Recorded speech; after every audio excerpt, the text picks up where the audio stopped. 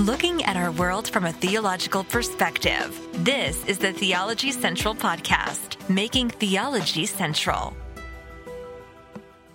Good evening, everyone. It is Tuesday, March the 15th, 2022. It is currently 8:32 p.m. Central Time, and I'm coming to you live from Abilene, Texas. And thank you so much for tuning in. I know it's 8:30 around 8:30 at night. I just gave the time. Yeah, it's about 8:33 now, 8:33 p.m. at night. You probably have a million other things you could be doing right now. So if you are tuning in to the live broadcast, thank you so very much for stopping whatever you were doing and listening. We greatly appreciate that. For those who do not hear this live and you're listening some other time, we greatly appreciate you listening, no matter where you're listening, if it's on YouTube, if it's on one of the podcasting apps, however you may be listening, we greatly appreciate it. Thank you so very much. What I thought I would do this evening, since it is Tuesday, that I would go live for a few minutes just to encourage you to continue this week's Bible study exercise, to continue your work on a part of John chapter 13, and of course, really focusing in on John chapter 14, verses 1 through 6. Hopefully you're working on your homework. Hopefully you're meditating on it, thinking about it, discussing it, talking about it, and hopefully it's proving to be very beneficial. But I thought I would just take a little bit of time to turn our attention to that section of Scripture one more time and just try to keep you motivated and keep you moving, in the right direction this week. But let me start by asking you a question. I think this is a very, very, very important question, and it's really based off the text that we're looking at this week. Have you ever experienced a troubled heart? Have you ever experienced when your heart is troubled? Now, we may not use that language. That language may be a little archaic. We may not use that, but I guarantee you have felt times in your life where you were greatly bothered. You were greatly agitated. You were greatly troubled. You were very upset. You were emotional. You were angry. You were bitter. You were discouraged. You have found yourself at times where, let's just say, internally, emotionally, mentally, you were troubled, you were bothered. And whenever that happens, it can have profound impact, not only just your life, it can have a profound impact on your job, your family, your relationships, but it can obviously have a profound impact on your spiritual life. It can profoundly impact you spiritually and moving forward spiritually, and it can cause many problems. Have you experienced a troubled heart? Well, in a roundabout way, that is a major theme for our Bible study exercise this week. I know we're calling it trust, and there may be a reason why, but it's and you could possibly see a correlation here, but I don't want to give too much away. But I just want us to focus on this idea of a troubled heart. That's what I want you to focus on. Now, if you have been a part of the Bible study exercise up to this point, you've been doing the homework, you know that in chapter 13, I wanted you to spend some time finding all of the verses that are very relevant and kind of fills in the picture about the betrayal that Jesus was going to experience. Because in John chapter 13, he speaks of being betrayed. He speaks of someone who is going to betray him. In fact, if you go to John chapter 13, verse 9 or verse 10, Jesus saith to him, "He that is washed needeth not save to wash his feet, but is clean every whit. And ye are clean, but not all. For he knew who should betray him." Here's Jesus knowing and understanding that he's going to be betrayed. Right? Then we go on down to verse 18, John chapter 13, verse 18. "I speak not of you all, I know whom I have chosen, but that the scriptures may be fulfilled. He that eateth bread with me hath lifted up his heel against me." Someone's going to betray him. Someone's going to lift up his heel, his foot against Jesus. He goes on to say, Verse 21, when Jesus had thus said, he was troubled in spirit. Let's not forget verse 21, the chapter 13, verse 21. When Jesus had thus said, he was troubled in spirit. I want you not to forget this verse. And testified and said, verily, verily, I say unto you that one of you shall betray me. It's mentioned again. And then once we get to John 13, starting in verse 22, the disciples are trying to figure out, who is it? Who's going to betray him? Which one? Who's it going to be? And then Peter looks at the one, looks over to the disciple whom Jesus loves, who's kind of laying against Jesus. And he's like, hey, figure it out. Who is it? Who is it? Jesus answered, it is whom I shall give a sop when I have dipped. And when he had dipped the sop, he gave it to Judas Iscariot, the son of Simon. And after the sop, Satan entered into him. Satan enters into Judas. And then this section ends with Judas going out into the night. He's going to go, and the next thing we see, or not the very next thing we see, but here soon, Judas will go to Jesus with a bunch of armed people to ultimately betray him with a kiss. There is the betrayal. There is the betrayer. And I want you to find all of the cross references to really fill that in. I want you to live with that betrayal. I want you to see it. I want you to see the verses that lead up to it, where Judas first agrees to do it. I want you to see where this happens. I want you to see the betrayal itself. I want you to see the aftermath of the betrayal. I want you to live and see that betrayal, because this idea of being betrayed, the fact that he's going to be betrayed, it says Jesus was troubled in spirit. He was troubled in spirit.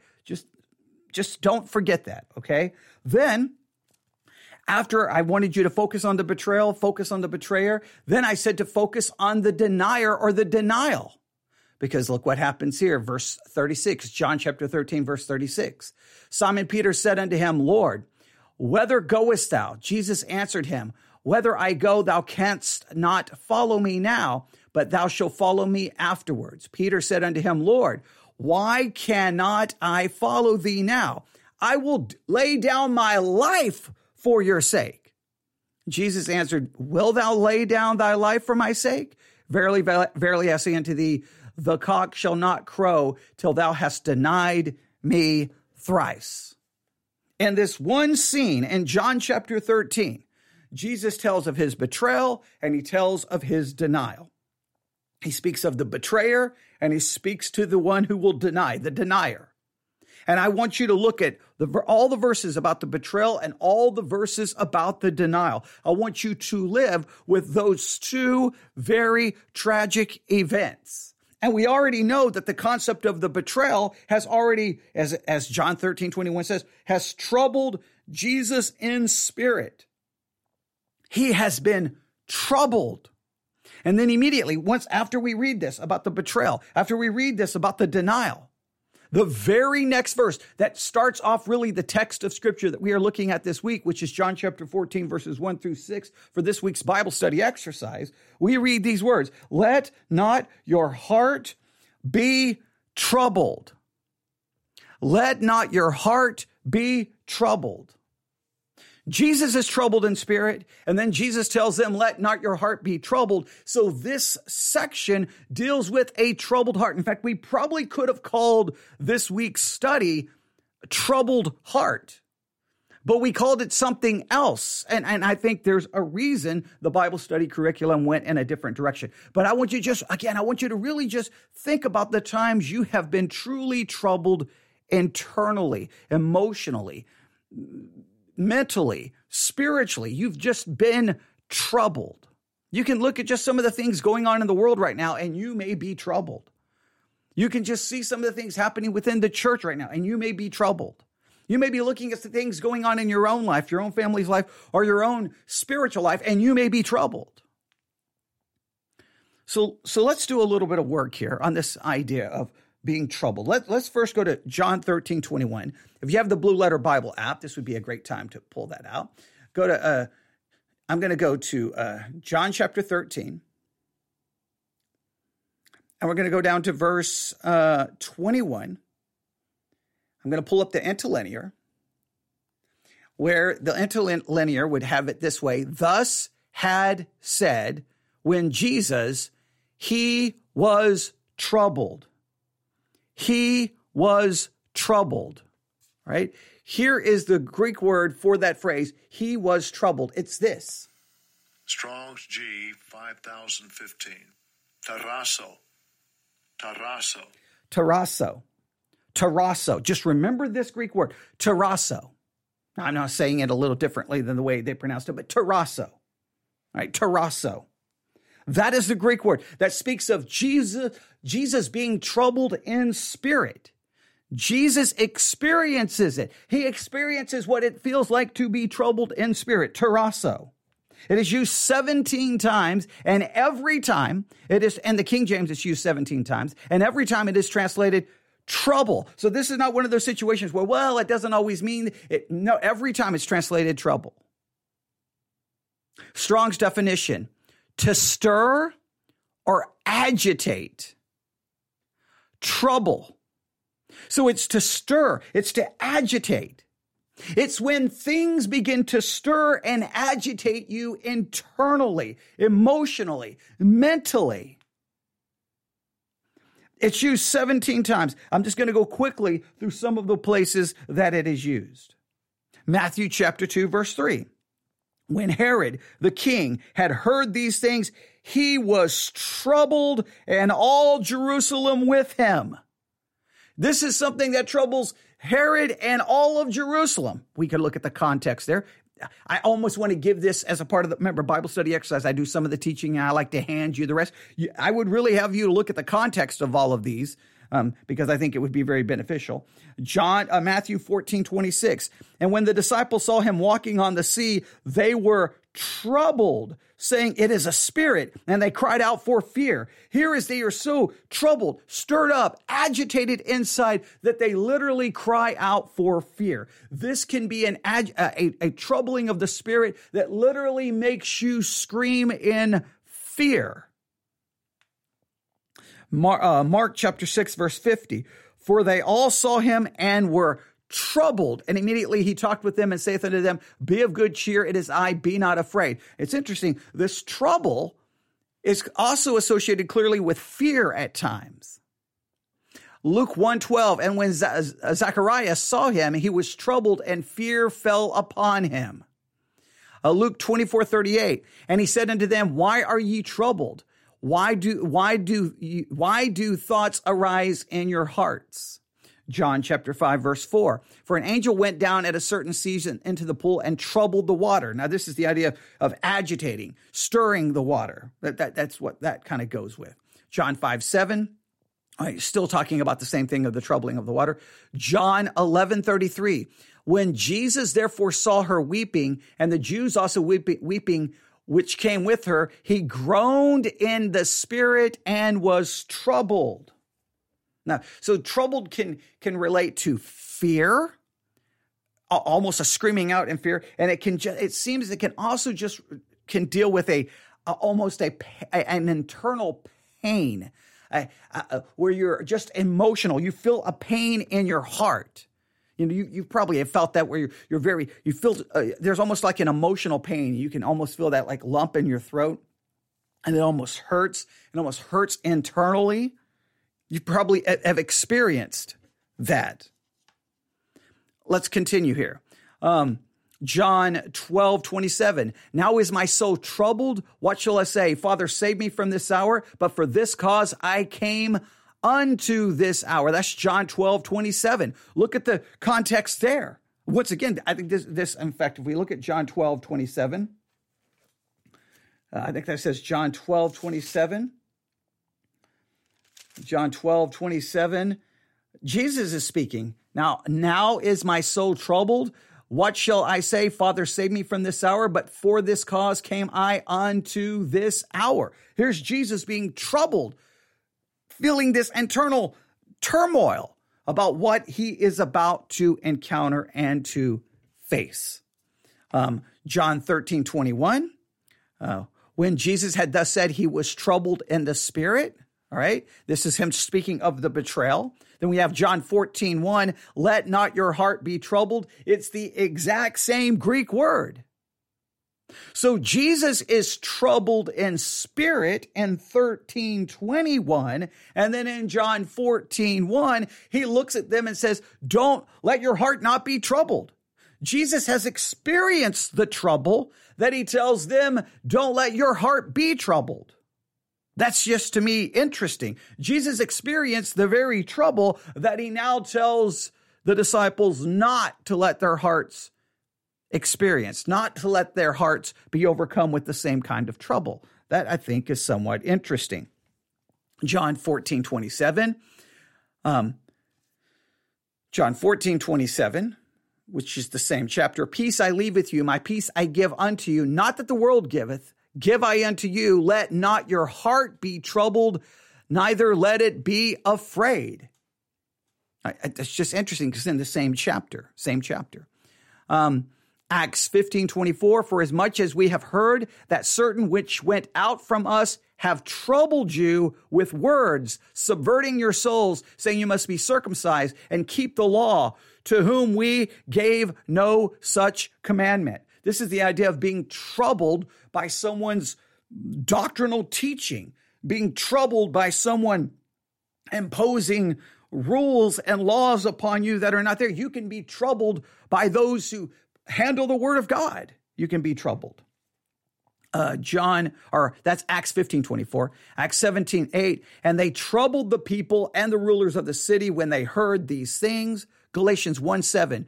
Which is not another, but there be some that trouble you and would pervert the gospel of Christ. You can be agitated and troubled and bothered greatly by false teaching or a false gospel. That's really not even another gospel. It's a perverted gospel. It's not even a true gospel. It's fraudulent. It will do nothing but leave you in bondage and in your sin. Galatians 5:10. I have confidence in you through the Lord that you will be none otherwise minded, but he that troubleth you shall bear his judgment, whosoever he be. And then 1 Peter 3:14, and if you suffer for righteousness' sake, happy are ye, be not afraid of their terror, neither be troubled. Jesus experienced trouble in his spirit.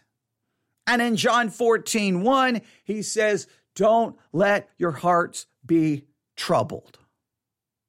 So the experience of being troubled is a part of our human existence. It's a part of living in a fallen world where there is pain, there is sickness, there is death, and there is sinners. That's just the reality of it. But I want you to think of the betrayal and the denial, and I want you to think about what specifically this, in John 14:1, what trouble could Jesus be referring to? I'm going to argue, again, he's troubled in John 13:21. There's just no question about, there's no debate there. It's the same Greek word. Then he turns around in John 14 and says, let not your heart be troubled. I'm troubled. I don't want you to be troubled. Now, that may lead us to a possible solution for our trouble. But before we look for the solution, what trouble could this be referring to? I'm gonna throw two concepts out here. Number one, the disciples could be greatly troubled. Their hearts could be troubled. They could be in fear. They could be agitated. They could be bothered. They could be discouraged. They could be depressed. All the different words that could possibly go along with the idea of being troubled in spirit because of the betrayal and of the denial. You can greatly be troubled and greatly bothered when you look around at at what happens in Christianity, where you see betrayal, you'll see denial, you see lying, gossip, stealing, cheating.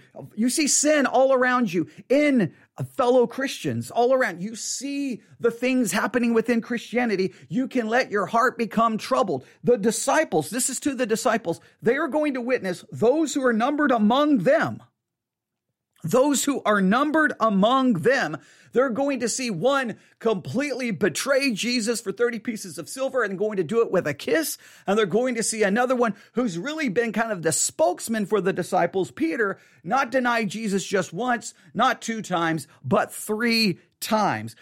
People right there that's with him, that's walked with Jesus, that could cause great trouble. That could cause great fear. You could feel like everything is falling apart. It's done. It's over. Christianity, this whole Jesus thing is finished. It is done. We need to go back to fishing, tax collecting, or whatever we need to do because this thing is a bust. This thing is over. This thing has fallen apart. There's no reason to continue. And he's like, don't let your heart be troubled.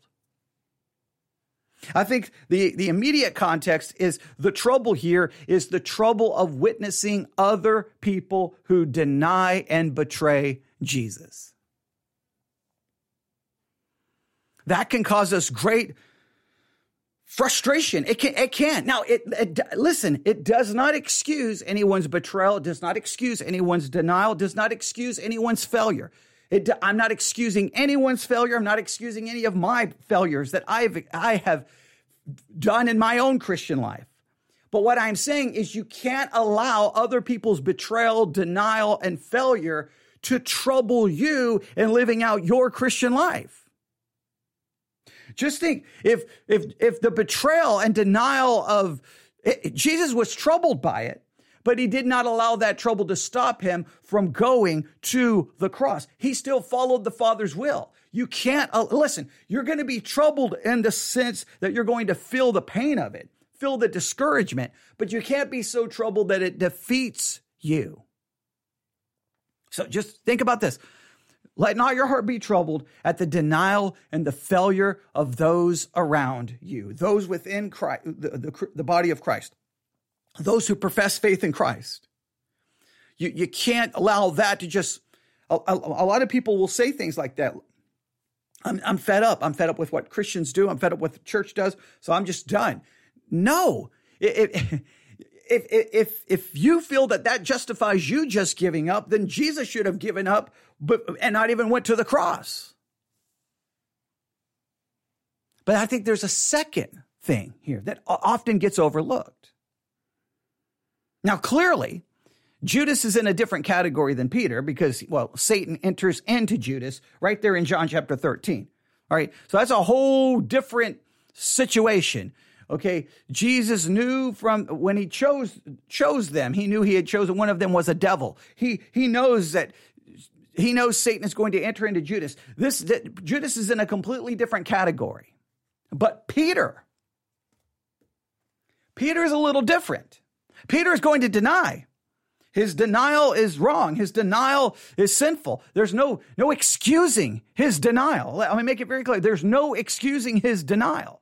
But in a sense, he's a little different because Satan doesn't enter into Peter. He enters into Judas, demonstrating Judas is, I think, obviously we can clearly state, not one whom is saved, but basically a son of perdition kind of concept, right? Peter is a believer. He understands who Christ is. He believes, but he's getting ready to fail miserably. Now, I want this to be I want to make sure we get this.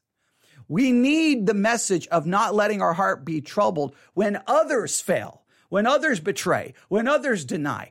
But we also, and everyone who has betrayed, everyone who has denied, everyone who has failed, everyone who has publicly fallen into great scandal or shame, they need to hear, let not your heart be troubled. Now that I'm not saying don't let your heart be troubled in the sense of, well, don't worry about it. Your sin is okay. No, be convicted by your sin. They need to feel that conviction. They need to be broken over their sin. They need to obviously confess and repent of said sin, but they need to hear at some point, let not your heart be troubled. This message is for those who are going to see the betrayal and the denial, and I think it's also for at least the denier. You may say, well, it's not necessarily for Judas, but I'm saying The message is for anyone who falls. Sometimes the church is good when someone falls to run to them, to kick them, to expose them, to condemn them, to judge them, and then gossip and slander and tell everyone about them. But we also need those. There's a time to confront. There is a time to condemn. But there's also a time that we've got to bring the healing message of the gospel of Jesus Christ. Let not your heart be troubled. Let not your heart be troubled. All right? This is very important. The church needs to have people trained in battlefield medicine. Those who fall, those who are broken, people have got to run to them with the healing message of the gospel. And here's the healing message of the gospel. Your heart is troubled. Jesus has already been troubled for you. You have fallen into sin.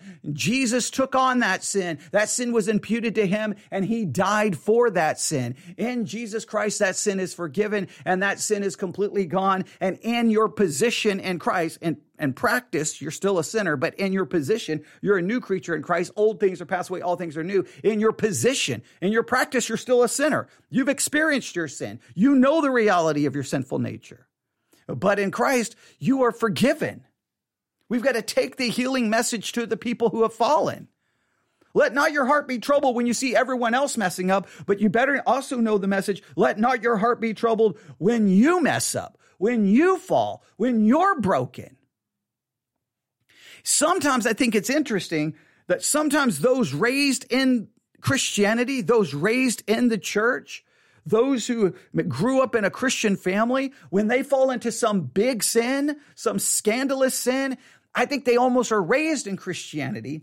And if they fall into sin, they don't feel like they can go to the church. They feel like they have to run from the church. They think they have to hide the sin. They can't confess the sin. They can't let anyone know because I don't want there to be scandal. I don't want to be embarrassment. I don't want to be shame. The church has to do a better job of telling everyone that if you fall, yes, your sin is wrong, but run to Christ. Run to the church. Run to where there is forgiveness. Run to where there is healing in the gospel. Let not your heart be troubled.